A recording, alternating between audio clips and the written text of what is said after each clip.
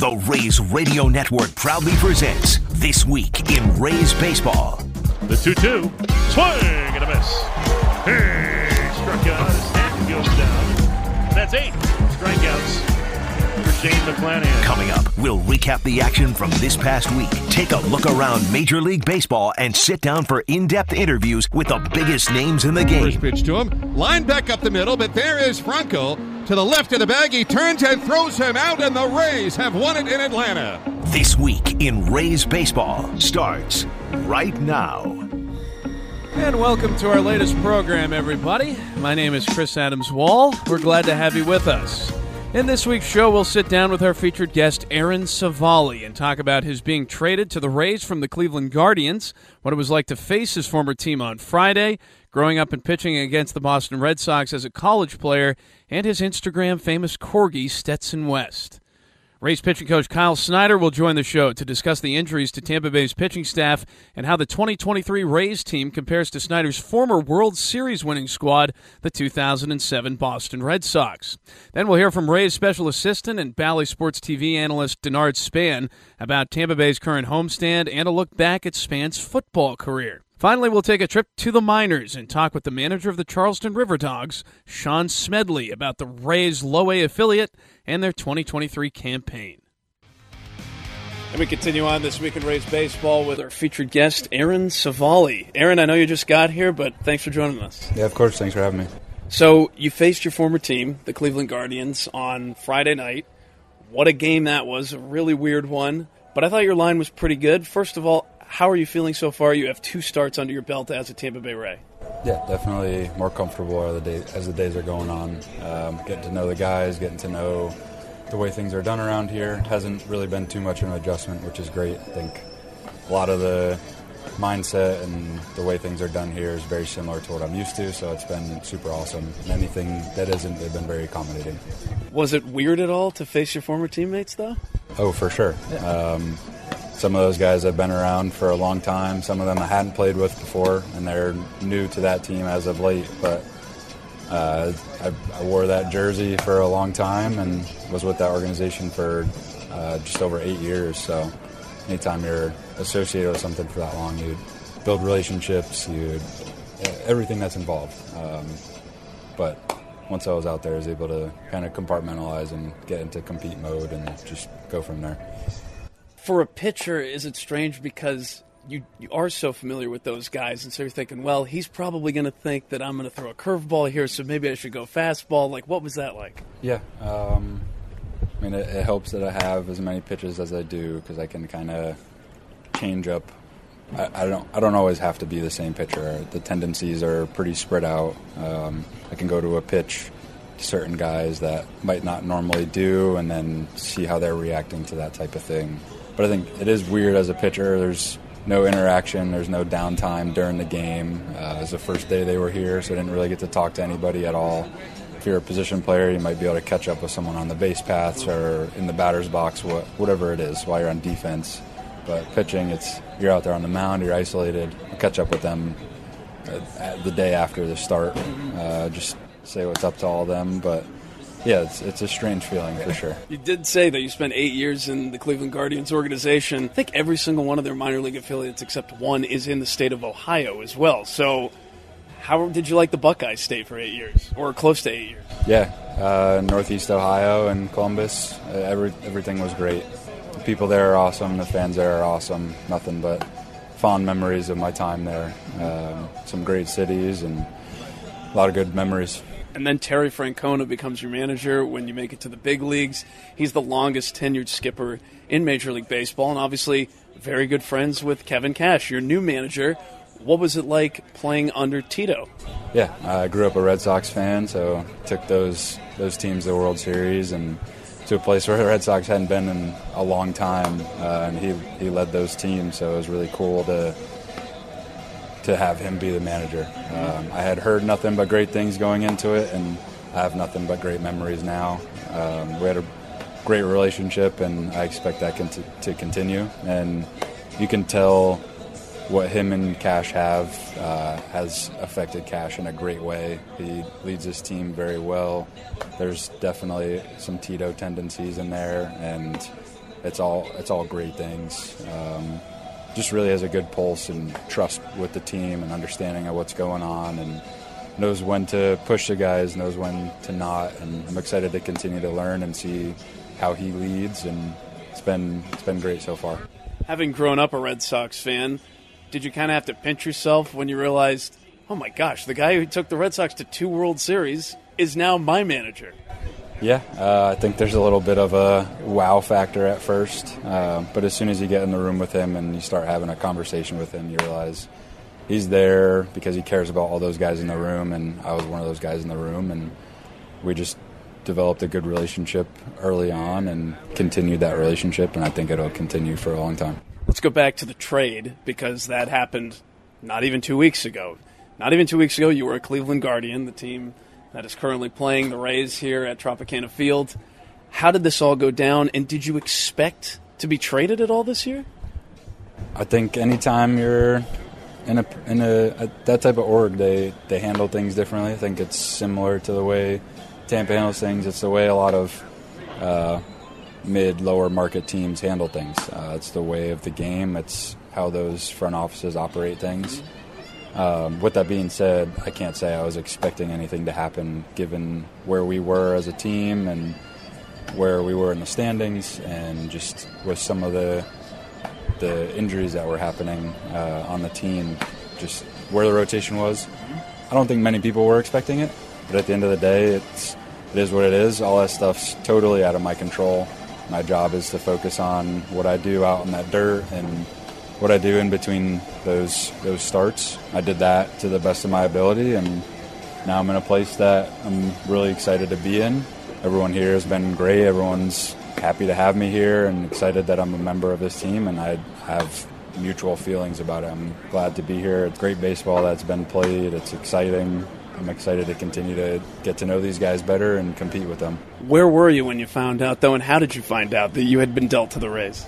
I took the first bus to the field. It was the day after my start. I pitched in Chicago. We flew into Houston, where Tampa had just left, and took the first bus. Pitching coach Carl Willis was waiting for me there and walked me into the office and sat down with Tito, and Chris Antonetti, president, was on the phone, and he informed me of what was happening. It's a lot to process, and took those first few days of process, but fortunately I was at the field. They didn't tell me to kick rocks and get out of there. They let me say my goodbyes and take as much time as I needed to say goodbye to the guys that I spent so much time with, forming bonds with. It's not always the case. Sometimes you just get a phone call and they tell you pack up your things, we'll send your baseball stuff to wherever you're going.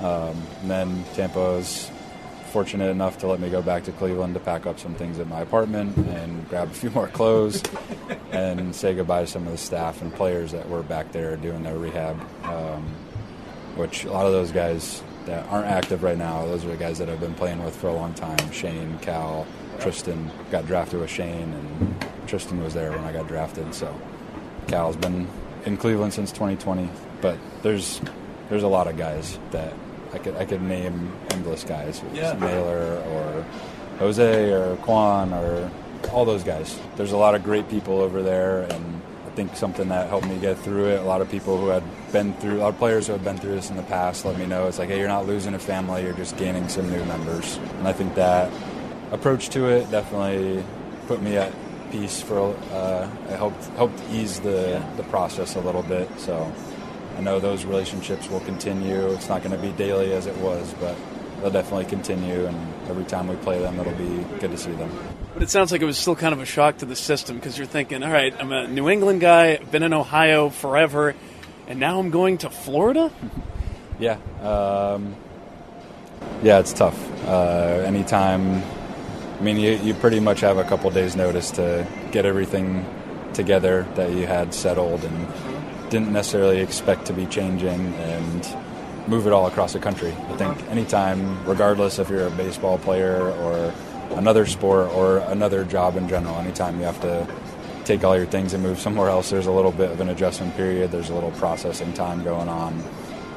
But like I said, I let myself process everything for those first few days. I tried to let myself feel everything in order to move forward and accept what was happening. I'm glad I did that because it let my mind be in a place where I was ready to accept what was happening and excited to be here, and I wasn't thinking about what I was leaving behind per se. I was more at the point where I was ready to meet all these new guys and jump right in.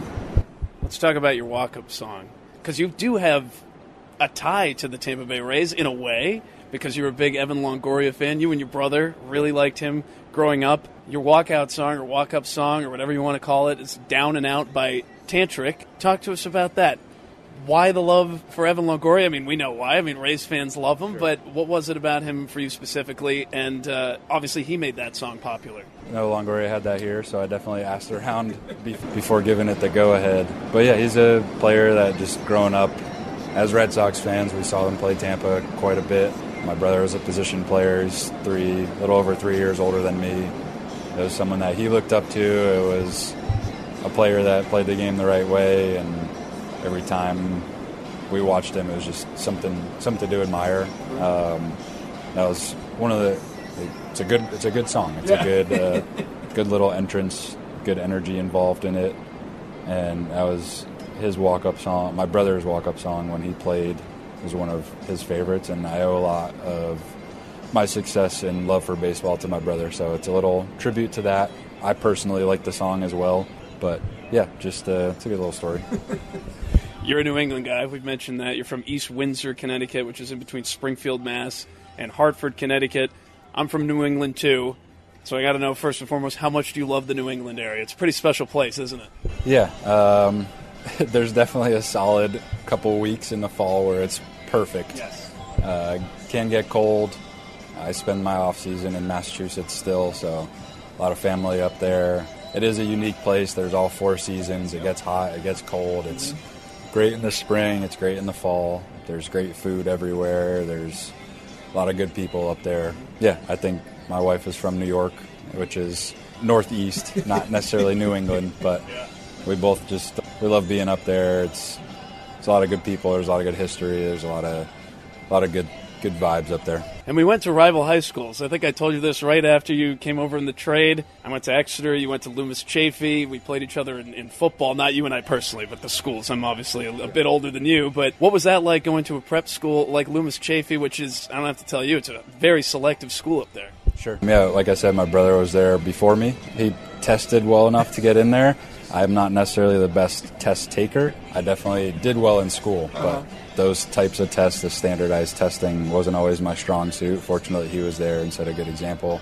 My mom works in the public school system, and she was seeking a better opportunity for both my brother and I, and it was a 15-minute drive away, and they made a lot of sacrifices to get us there, and forever thankful for the opportunity. I love my time there. Had classmates from all over Connecticut and all over the world.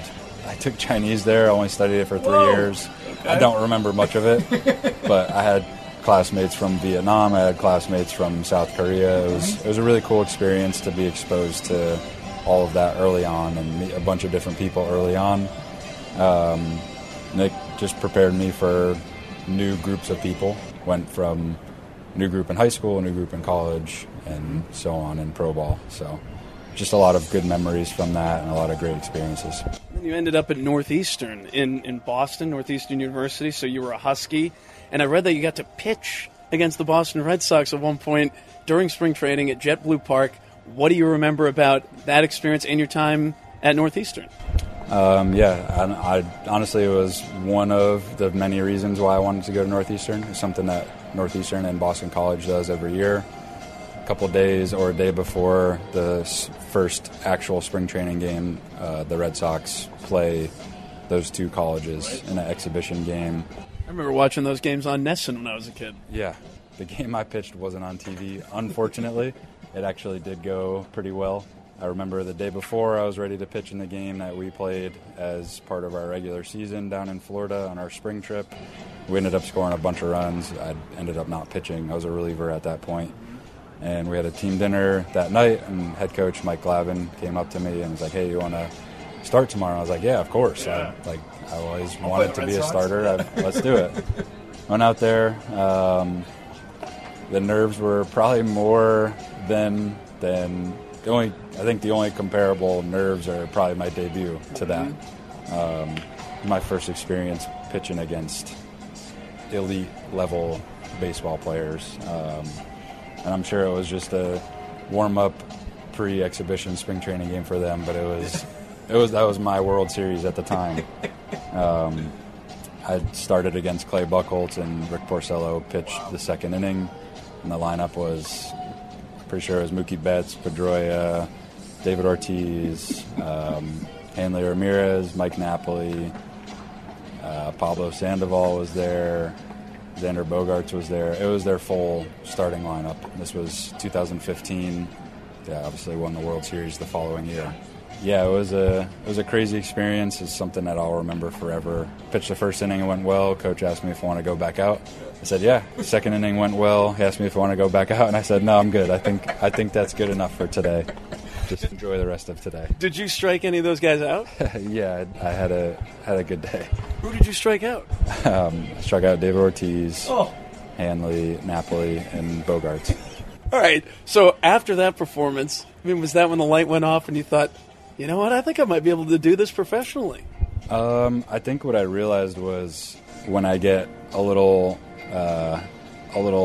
angry out on the mound, it serves me well. I walked Pedroia on a full count, and it got me a little pissed off, and that kind of locked me in. So I think I realized at that point how to channel that type of thing and how to take that emotion and turn it into a positive.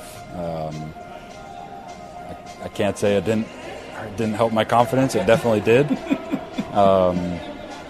But yeah, it was just, at the end of the day, it was a memory that I'll have for the rest of my life, regardless of what happened from that point on. It was an awesome experience, and it's something that I'll always have. So you were a Northeastern Husky, and this will be the final question. Speaking of Huskies, we have to ask you about Stetson West. Let me make sure I have this right. You're Pembroke Welsh Corgi. It's called The Adventures of Stetson West. It's on Instagram, Steadygram. Red male with a tail. Red male with a tail, Stetson West. What can you tell us about him?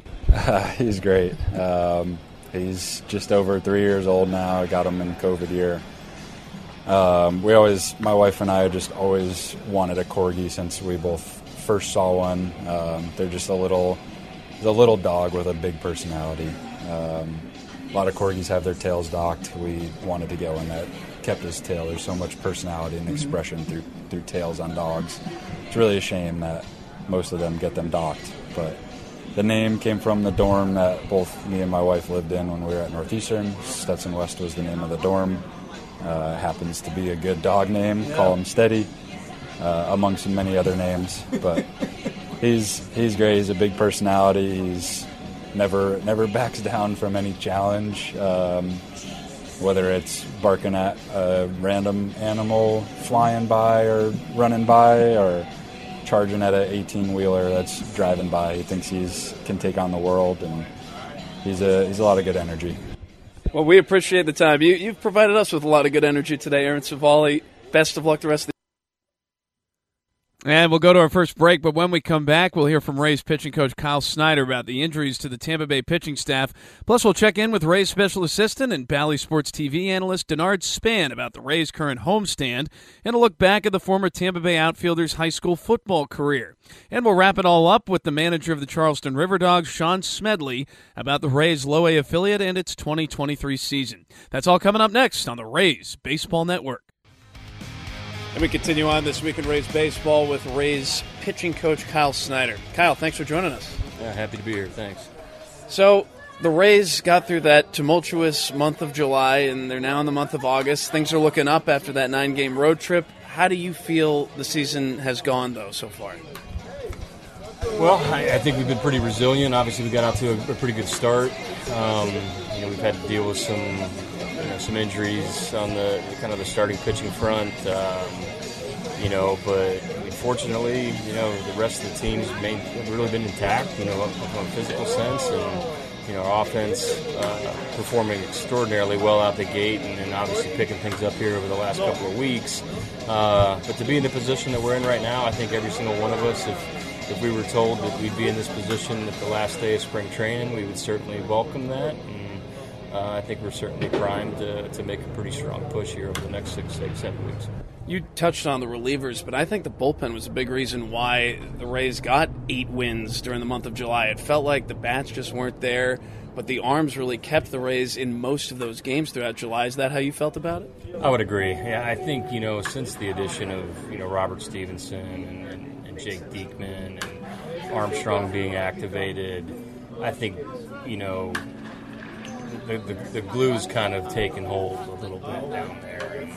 And, early on, it was a little tough for them to get in a rhythm. We were separating games to the point that, a lot of the relievers that have been accustomed to being down there, weren't as used to, and the days off, et cetera. And I certainly welcome the first 2 weeks, but when we continue to really separate games throughout the whole month, it was tough for those guys to get into a rhythm. And then, once the, middle of May rolled around, I think they started getting their footing a little bit, but certainly those additions and,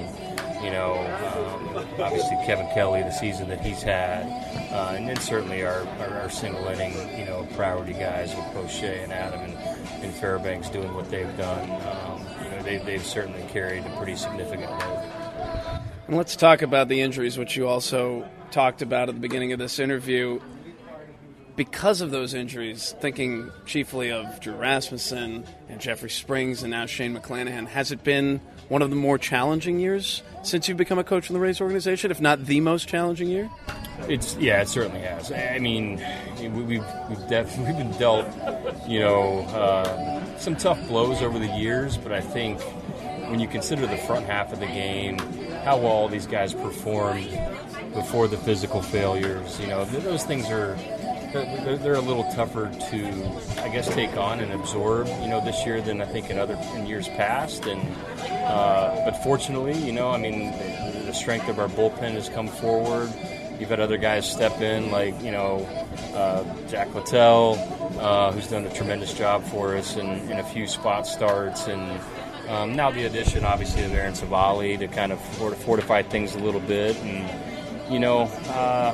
it certainly has me retracing my steps quite a bit and managing these guys and trying to figure out, how it is we get out in front of things that we recognize that we probably don't understand, and maybe, there's less that we know than we like to care to admit, but it's still part of the process, and I try to learn as much as I can in terms of how to best manage these guys, and I think there'll be something to take away from it, but we still got to realize we got to show up each day, and we got to compete, and we got something to play for, and there's a lot of meaningful games out in front of us. How huge an acquisition is Aaron Civale at this point, though, with Shane McClanahan going down and Tyler Glass now having some problems with his back? He's expected to be healthy, though, sometime in the near future.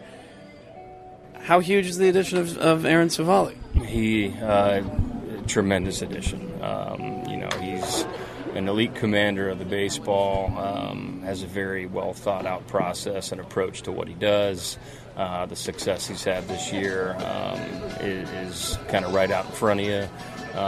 And it does help kind of solidify things given, some of the tough blows we've been, we've had to absorb a little bit in that rotation. So looking forward to watching Aaron, pitch here down the stretch and give us a chance to play in October and looking forward to getting to know him as a person. He's a very cerebral guy, and, I think we'll have some pretty interesting conversations just kind of surrounding his overall approach and what he's learned and a lot of the pitchability that he brings to the table. I've talked about Zach Littell quite a bit on our pre- and post-game shows.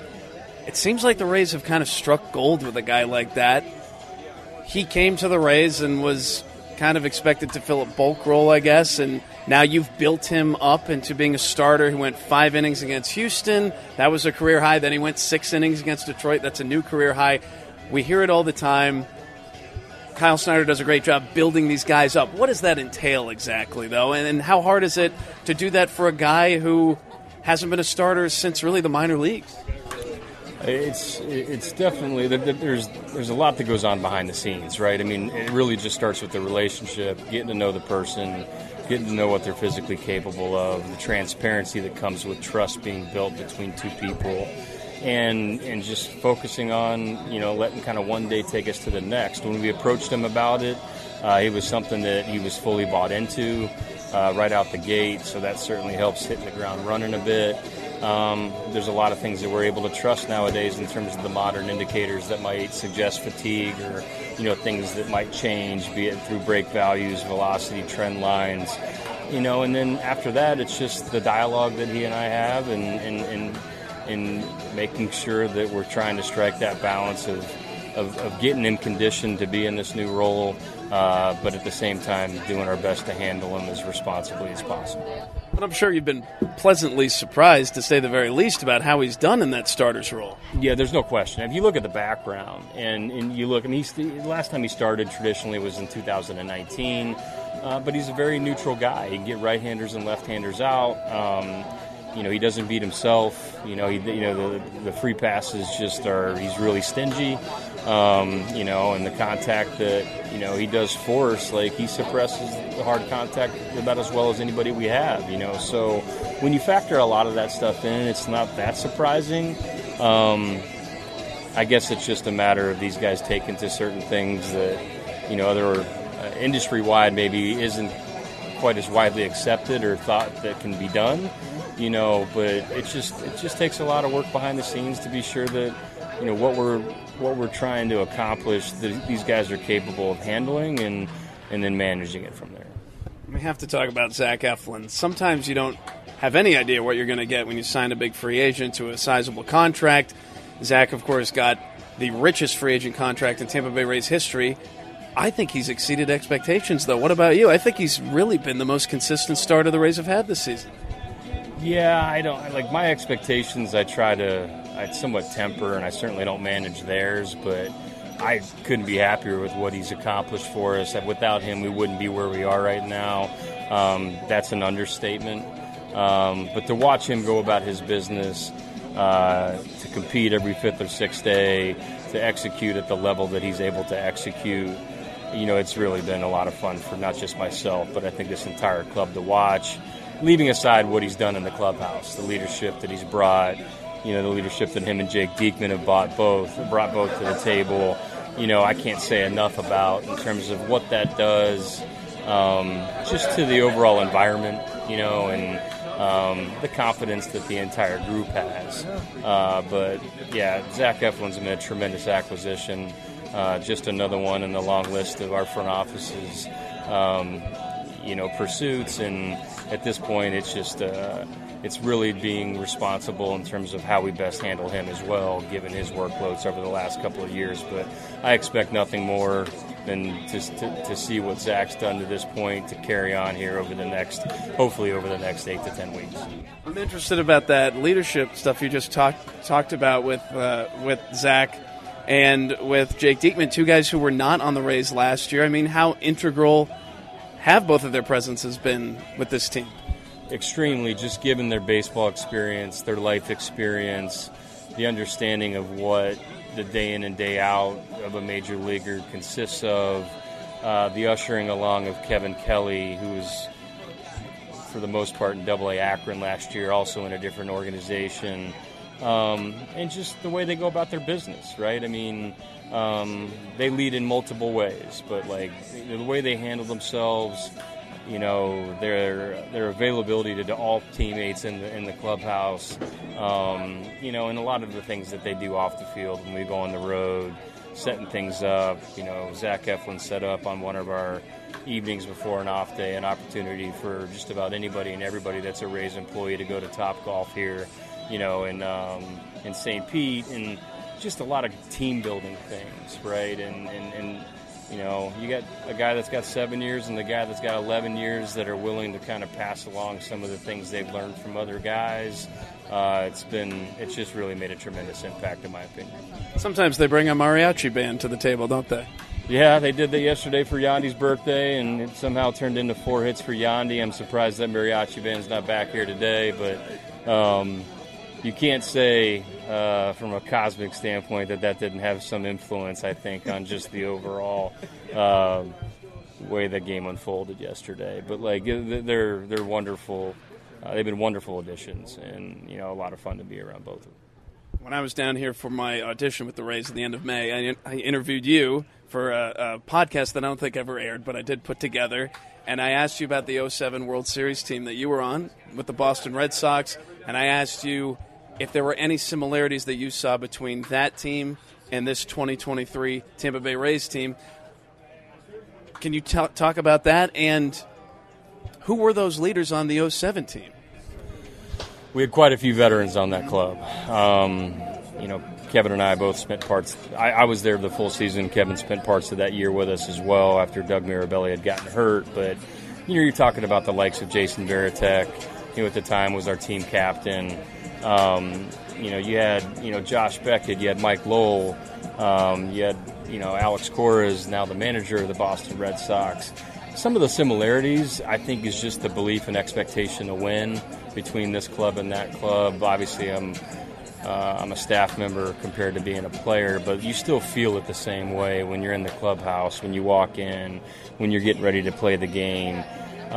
These guys come to play every day, and we expect to win every day, right, as a group. I think those are the things that stand out to me probably most. I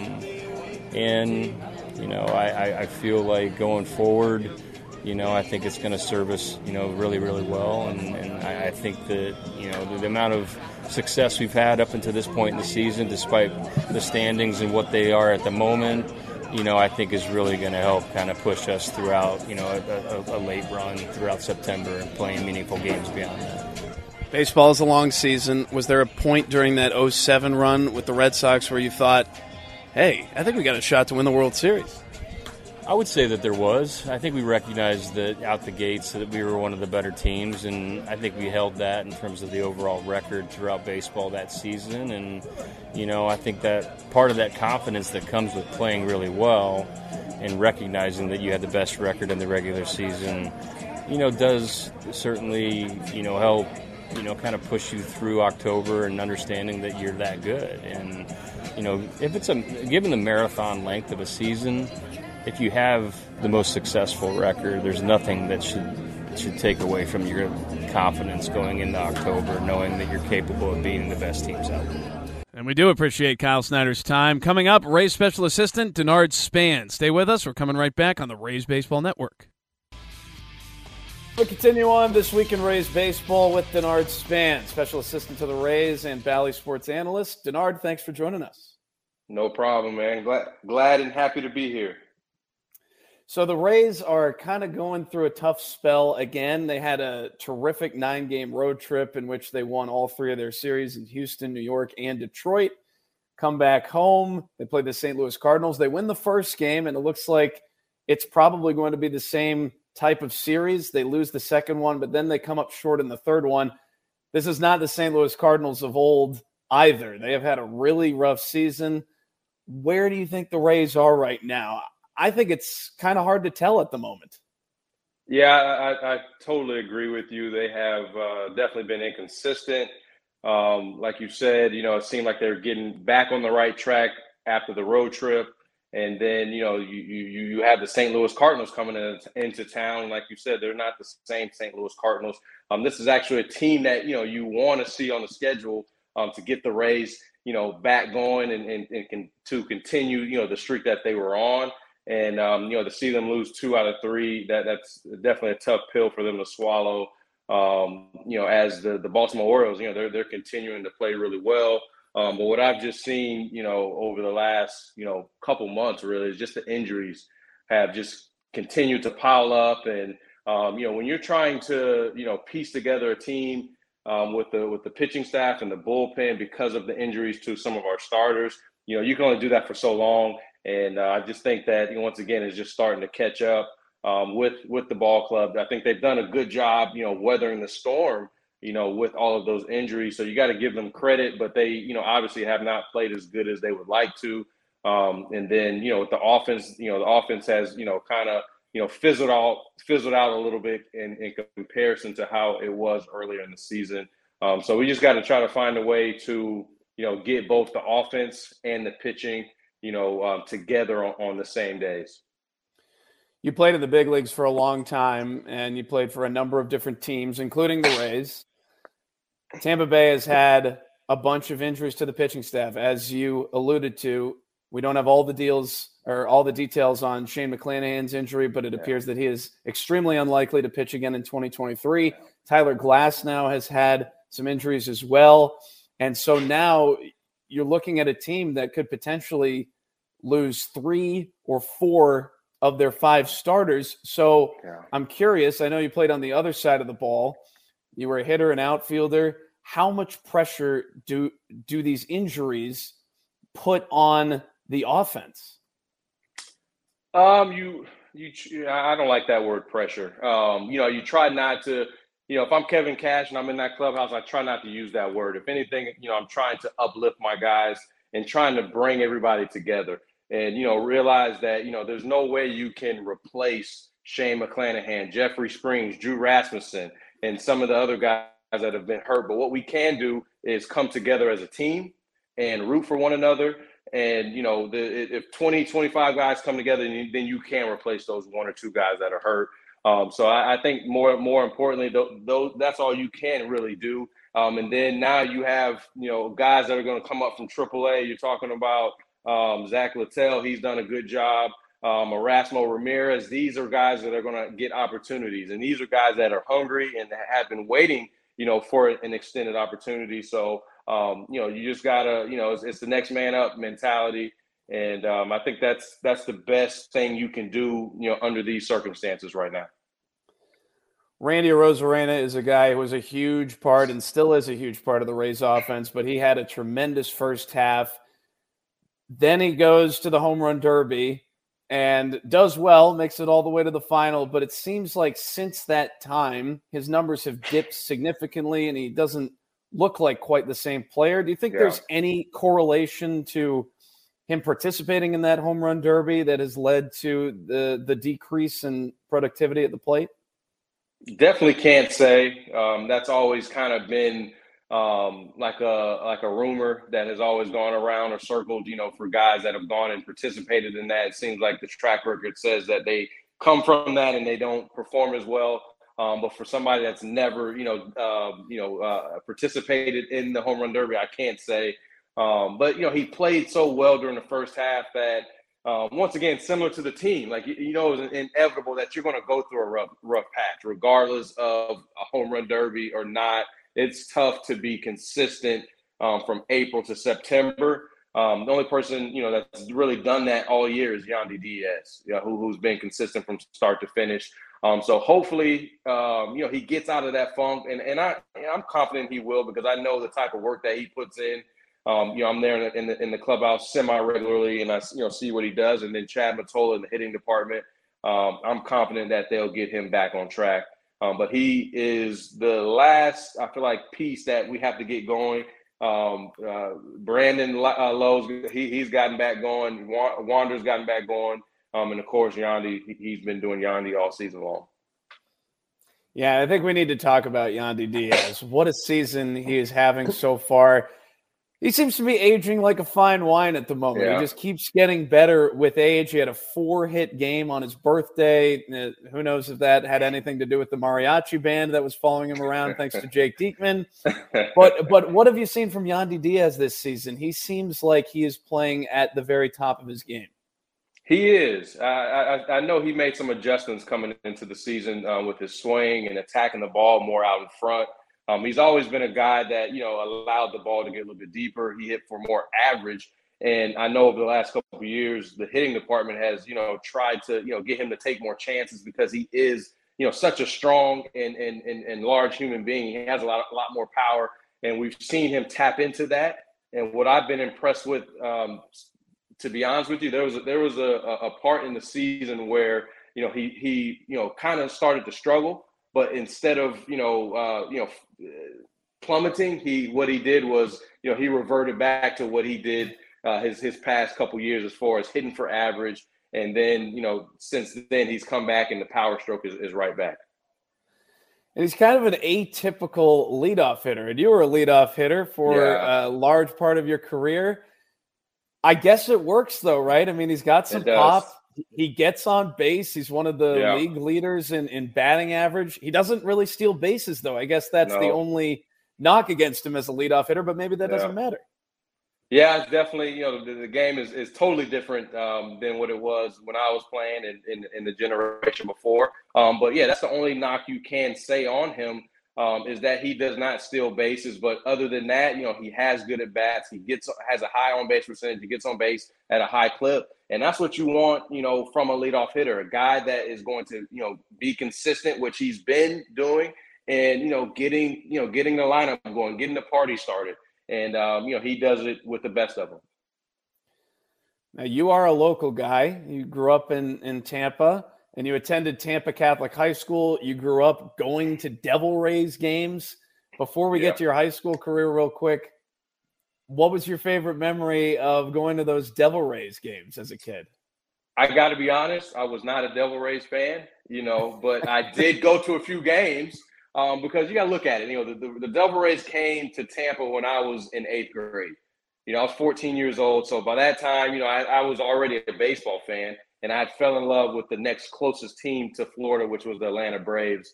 But one of my fondest memories of going to Tropicana as a teenager was going to see my favorite baseball player, the Rays, playing against the Seattle Mariners, and seeing Ken Griffey Jr. And that was a treat for me. Watching him, just in the on-deck circle, taking his practice swings. And I don't believe he had an exceptional game, but it still was just an unbelievable dream come true to just see Ken Griffey live in person. Because before that, before the Devil Rays came, I would have not gotten that opportunity.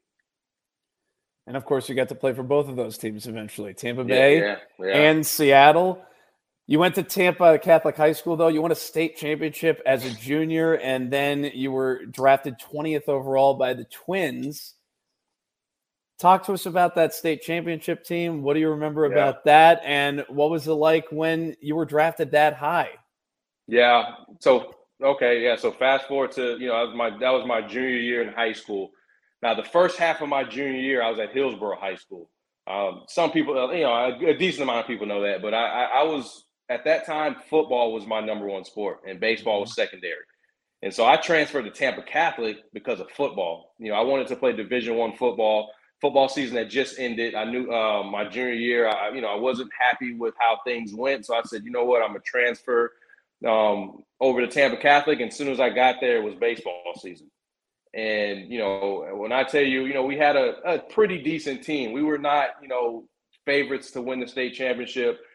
We got into the district playoffs, and then all of a sudden, a light switch went off amongst me and my teammates, and we got hot. And next thing you know, we're at Legends Field right here on Del Mabry, jumping up, in the middle of the field because we won the state championship. And when I tell you that was the most pivotal and important decision of my baseball career, making that jump to Tampa Catholic, it was because once again, I won the state championship. And I played really well, and that set the stage for that summer, for me to get invited to a bunch of tournaments and showcases. And I took the momentum from, the momentum and the confidence I had from, winning the state championship, took it to all of those tournaments during the summer. And when I came home, when that summer was over with, I had basically, set the stage for me to get drafted in the first round the following year. So, just was a whirlwind. It felt like things were moving fast, but it was the time of my life. Was it hard for you to give up football? Because everything I've read about you says that you were a pretty elite wide receiver. Yeah. And I mean, do you ever think back and wonder, what if I had gone on and played college football? Yeah, I definitely would think about that. But, I think once that summer was over with, after my junior year, and it was evident to me that my calling was to play baseball. As much as I love playing football, and if I would not have gotten drafted high and decided to go to college out of high school, I would have, legitimately tried to play football. I loved it that much. But, once I got drafted in the first round, that was a sign to me. It was like, all right, this is my calling.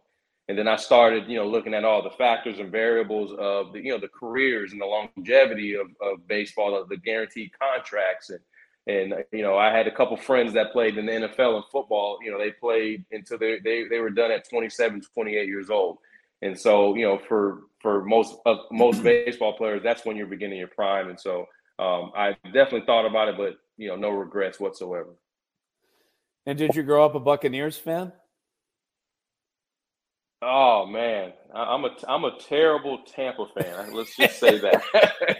I mean, the Bucs were hard to root for back in the '90s, man. Those, they were going like 2-15 every year, man. So no, I was not. I was a Cowboys. Put it this way, I've always been I root for players. I have, whatever my favorite player, whatever team he's on, that's the team I root for. So I was always like a Jerry Rice and the Deion Sanders fan. So, the 49ers and Dallas Cowboys were like my two favorite teams growing up. But now I'm a Bucs fan. Now I'm a Bucs fan. Now. Right. Well, that's good to hear. I think they're bringing back the creamsicle uniforms this year for you. Just for you, Denard. Oh, man. I cringe when I see those. That brings back too many bad memories, man. Oh, my goodness. Well, last question for you. We know that you played for the Twins, the Nationals, the Giants.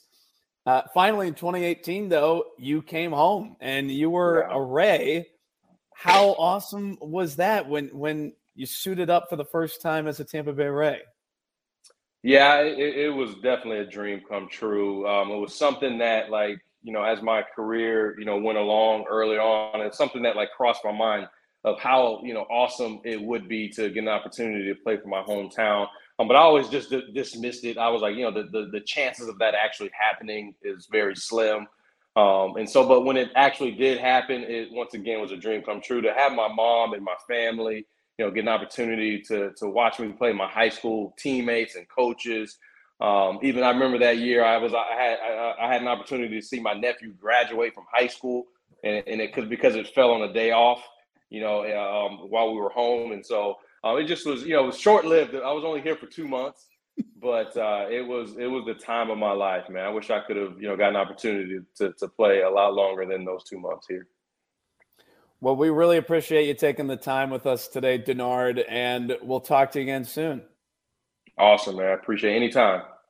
And we'll go to another break, but when we return, Charleston River Dogs skipper Sean Smedley joins the program to discuss the Rays' Low-A affiliates 2023 campaign, his first year managing, Bill Murray, and a whole lot more. That's all on the other side of this break on the Rays Baseball Network. All right, we continue on this week in Rays baseball with the manager of the Charleston River Dogs, Mr. Sean Smedley. Sean, it's good to see you again. Thanks for joining us. Yeah, thanks for having me on. I'm excited to be here and talk a little Charleston River Dogs baseball. Yeah, let's talk about the team in the Holy City. You guys had a really tough first half, but it seems like things have really started to turn around in the second half. You spent a good amount of time in first place there. What were the major differences between the first half and the second half? It's a lot of just the young kids getting better. We've started shrinking down our strike zones at the plate, and it's starting to pay off. We're striking out less and we're hitting balls harder. And when you tend to do that, you have more success. And pitching's been a lot better for us too. I mean, Yoni El Curat took off. He's no longer with us. He's in Bowling Green. But, these guys have come out each day and given us a chance to win a ball game, and that's all we can ask. And what has the season been like for you personally? I know that this is your first ever season as a manager in the Rays organization. At the beginning, it was tough. It was, getting used to the daily aspects of things, of being a manager and making sure everything works schedule-wise for staff members, for players. And but now that, we've kind of gotten the swing of things and these guys are starting to understand what they expect from me. And it's been a really easy transition, especially going from second half. Let's talk about some of the prospects that you've had in Charleston this year, beginning with Xavier Isaac, a big left-hand hitter. I've seen some highlights this year. That guy can hit it a long way. What have you liked about Xavier Isaac this season, and how is he progressing at the low-A level? I'm really excited about Xavier. He's really advanced for a 19-year-old at the plate. His plate discipline is really, really good. And it's exciting to watch him hit because he just doesn't chase. He doesn't put himself in bad counts. So when he does get pitches to hit, he tends to hit them really, really hard. And it's exciting to see the progression that he just keeps getting better each week.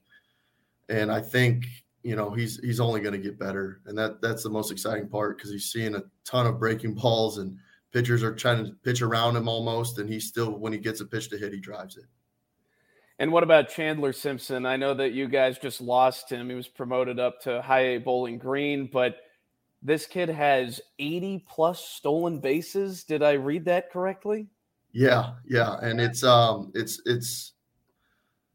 standard that, we talked about when we talked about with him was, stealing 100 bases should be easy, but it's stealing 100 bases and being efficient. And he's done that. And it's exciting to watch him be efficient, stealing those bases. But he doesn't strike out. He puts the ball in play and he gives them a chance to get a hit every time. I mean, seeing him hit a ground ball to second base and beat it, it's impressive. It's impressive speed.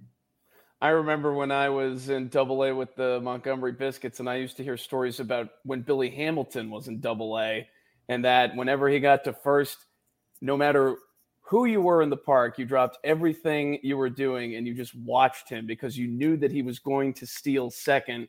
Is that kind of how it's been for Chandler Simpson? 100%. I mean, it was almost expected that at some point he was going to run. Teams did the best they could to try to, keep him at bay and keep him from going, but he would still find a way to time up the pitcher and, be efficient. And it's been really special to watch. He turns singles into doubles and triples, and it helps offenses. Let's talk about Ian Seymour, a guy who is coming back from Tommy John surgery. You had him with the Montgomery Biscuits last year for a brief spell, and then he was shut down and then underwent Tommy John surgery. But he's on his way back, and he's now pitching with Charleston, I guess, rehabbing. What have you liked about Ian Seymour? He's a terrific guy. We know that. But how's the pitching looking, and does he look healthy to you? Yeah, he does look healthy. It's not an easy thing to come back from an injury like he had. So the stuff will continue to tick up, in my opinion. But he's a constant professional, and that's something that a lot of guys here in Low A don't get to see, as a guy that has Double-A and Triple-A experience, and to see how he goes about his business each day. So it's really nice as a manager, as a pitching coach, as anybody, as a staff member, to have a guy like that here that these young guys can look at and be like, okay, this is what it takes. This is what it looks like. And how about the rest of Charleston's pitching staff? How's that looking so far? Oh, it's been great, man. I'm really excited the way, these guys have thrown the baseball from, Trevor Martin to Yoniel Curet, Johnny Cuevas. We got some really good bullpen arms, and Drew Summers and Junior William. And these guys have all just stepped up, pitched well, been in the strike zone. And that's the biggest thing at this level, is being in the strike zone. So when they're in the strike zone and they're landing their off-speed pitches, it's fun to watch them pitch. Now, we mentioned at the top of this interview that this is your first year as a manager in the Rays organization. So tell us about how that went down. Where were you? How did you find out? And how excited were you? I was actually up in St. Pete. I was with my parents up in St. Pete because of the hurricane. Mm-hmm. So we were up there with my wife and my daughter, and it was a really cool experience to get that phone call. And I was supposed to manage in 2020 before we cut down the minor leagues, but to get that phone call again was really exciting, and I was ready to take on the challenge. And you played for the Rays organization for a couple of years. You signed with Tampa Bay as a minor league free agent back in June of 2013, and then you played for the Gulf Coast League Rays. You played a few games for Bowling Green as well back when they were the Low A affiliate of the Rays. What do you remember about your time playing for the Hot Rods and the rest of the Rays organization?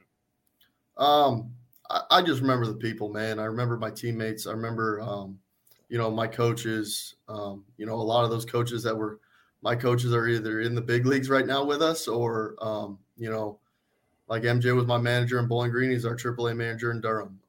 But it was creating those relationships that I loved, and I understood what I signed up for when I signed as a undrafted free agent catcher. And, I took my opportunities and tried to do the best I could to learn this game. And, being around 10 years now, it's seemed to work out for me.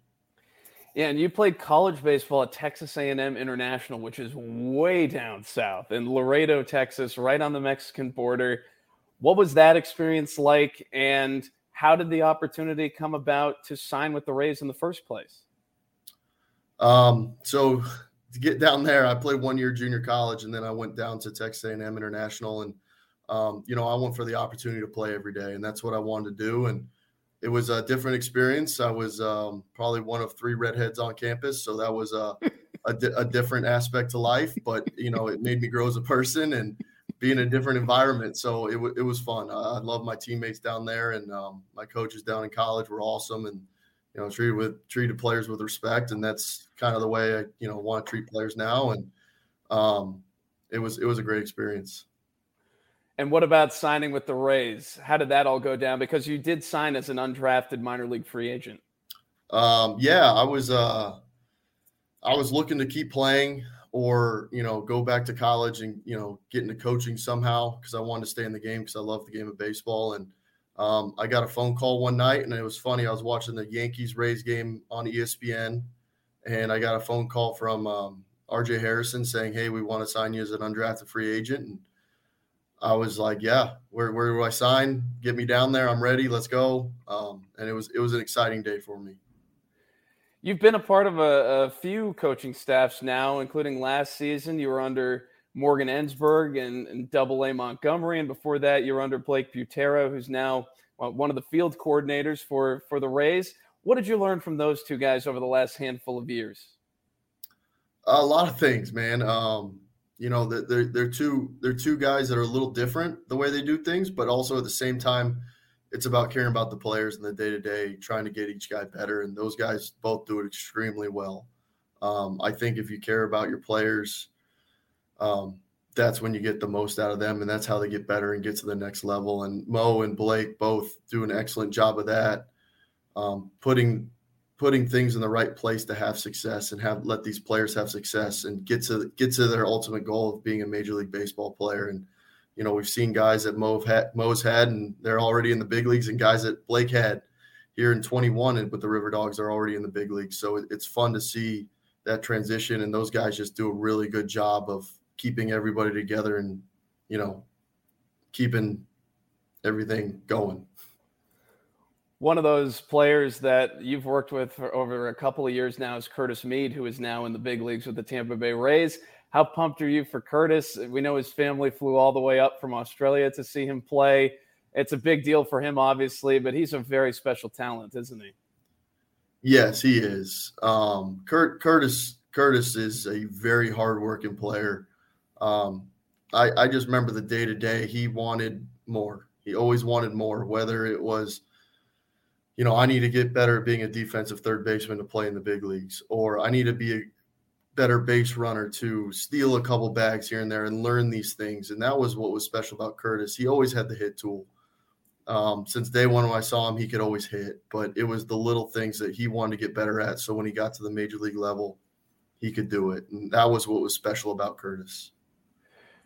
Well, you're managing a young team in Charleston, but you're also managing a young family. You became a dad in the middle of last season. I was there when you took some time off in Montgomery. What's it been like being a father? It's exciting, man. Hazley's doing great. She's walking. She's, starting. She's got, her 5 or 6 words, and she uses them to the best of her ability. But my wife has been, awesome. She's amazing, taking care of things and really being, that piece that holds everybody together, especially with me being away so much. So it's been fun. It's a great transition. I'm just excited to watch her grow and get, turn into a young lady, and it'll be fun. And last question before I get you out of here, Sean. Have you met Bill Murray yet during your time down there in Charleston, South Carolina? Yes, I have. Early in the season, we actually played a round of golf together. So that was pretty fun, man. A couple Caddyshack, quote drops while I'm trying to putt. It made it difficult, but it was fun playing golf with him. And I've seen him a couple times around the stadium. He's come to the dugout once or twice just to meet the guys and stuff like that. So it's fun having him around because everybody knows who he is. I just lost my lights in here. Hold on one second. Gotta love minor league baseball. Gotta love it. Lights just go out on you. So what is your favorite Bill Murray movie? Is it fair to say that it's probably Caddyshack? Caddyshack is definitely up there. I kind of like Groundhog Day as well. Always a good one. And then just his little cameos here and there in certain movies always make me laugh. You know, he's just a good name drop, pop in on any type of movie. So, well, I could think of a lot places that are worse to manage in than Charleston, South Carolina, Sean Smedley. So we really appreciate you taking the time. Best of luck the rest of the season to the River Dogs, and we'll talk to you again down the line. Perfect. Thank you so much, Chris. And we certainly appreciate Sean Smedley's time on This Week in Rays Baseball for updating us from Charleston. You can catch that interview in its entirety on Spotify or Apple Podcasts this coming week. And we also want to thank our other guests on the show today, including Rays right-hander Aaron Civale for sharing his thoughts on his trade from Cleveland and growing up in New England, as well as Rays pitching coach Kyle Snyder for discussing the ever-fluctuating Tampa Bay pitching staff. We also want to thank Rays special assistant and Bally Sports TV analyst Denard Span for taking the time to talk about his high school career in the Tampa Bay area. If you ever have something you want to hear on the show, all you have to do is tweet me, and you can do so fairly easily at Chris Adams Wall and at Rays Radio. Special thanks to Derek DeBose back at our network studios, plus assistance from Andy Freed and Neil Solons, as well as Chris Miller, Becca Carney, Parker Welch, and Alex Fuse. I'm Chris Adams Wall. We're getting set for the Rays and the Cleveland Guardians, the series finale, and the Rays going for a sweep here at Tropicana Field, and who knows, we'll see if the Rays can walk off the Guardians in not one, not two, but 3 straight games. They had a walk-off from Wander Franco on Friday night, a home run, a walk-off RBI single from Randy Arozarena yesterday on Saturday night, and tonight, or this afternoon rather, we'll see if the Rays can do it again.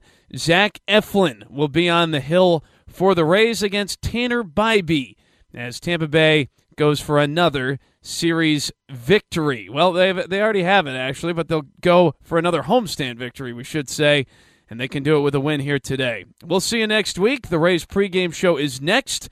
Enjoy the game, everybody. Thank you for listening to This Week in Rays Baseball. Breaking ball lifted in the air, way up there, into right field and deep. Judge is going back towards the corner, at the wall, gone! And the Rays jump in front 4-1. If you missed any of the show, catch it at RaysBaseball.com/radio.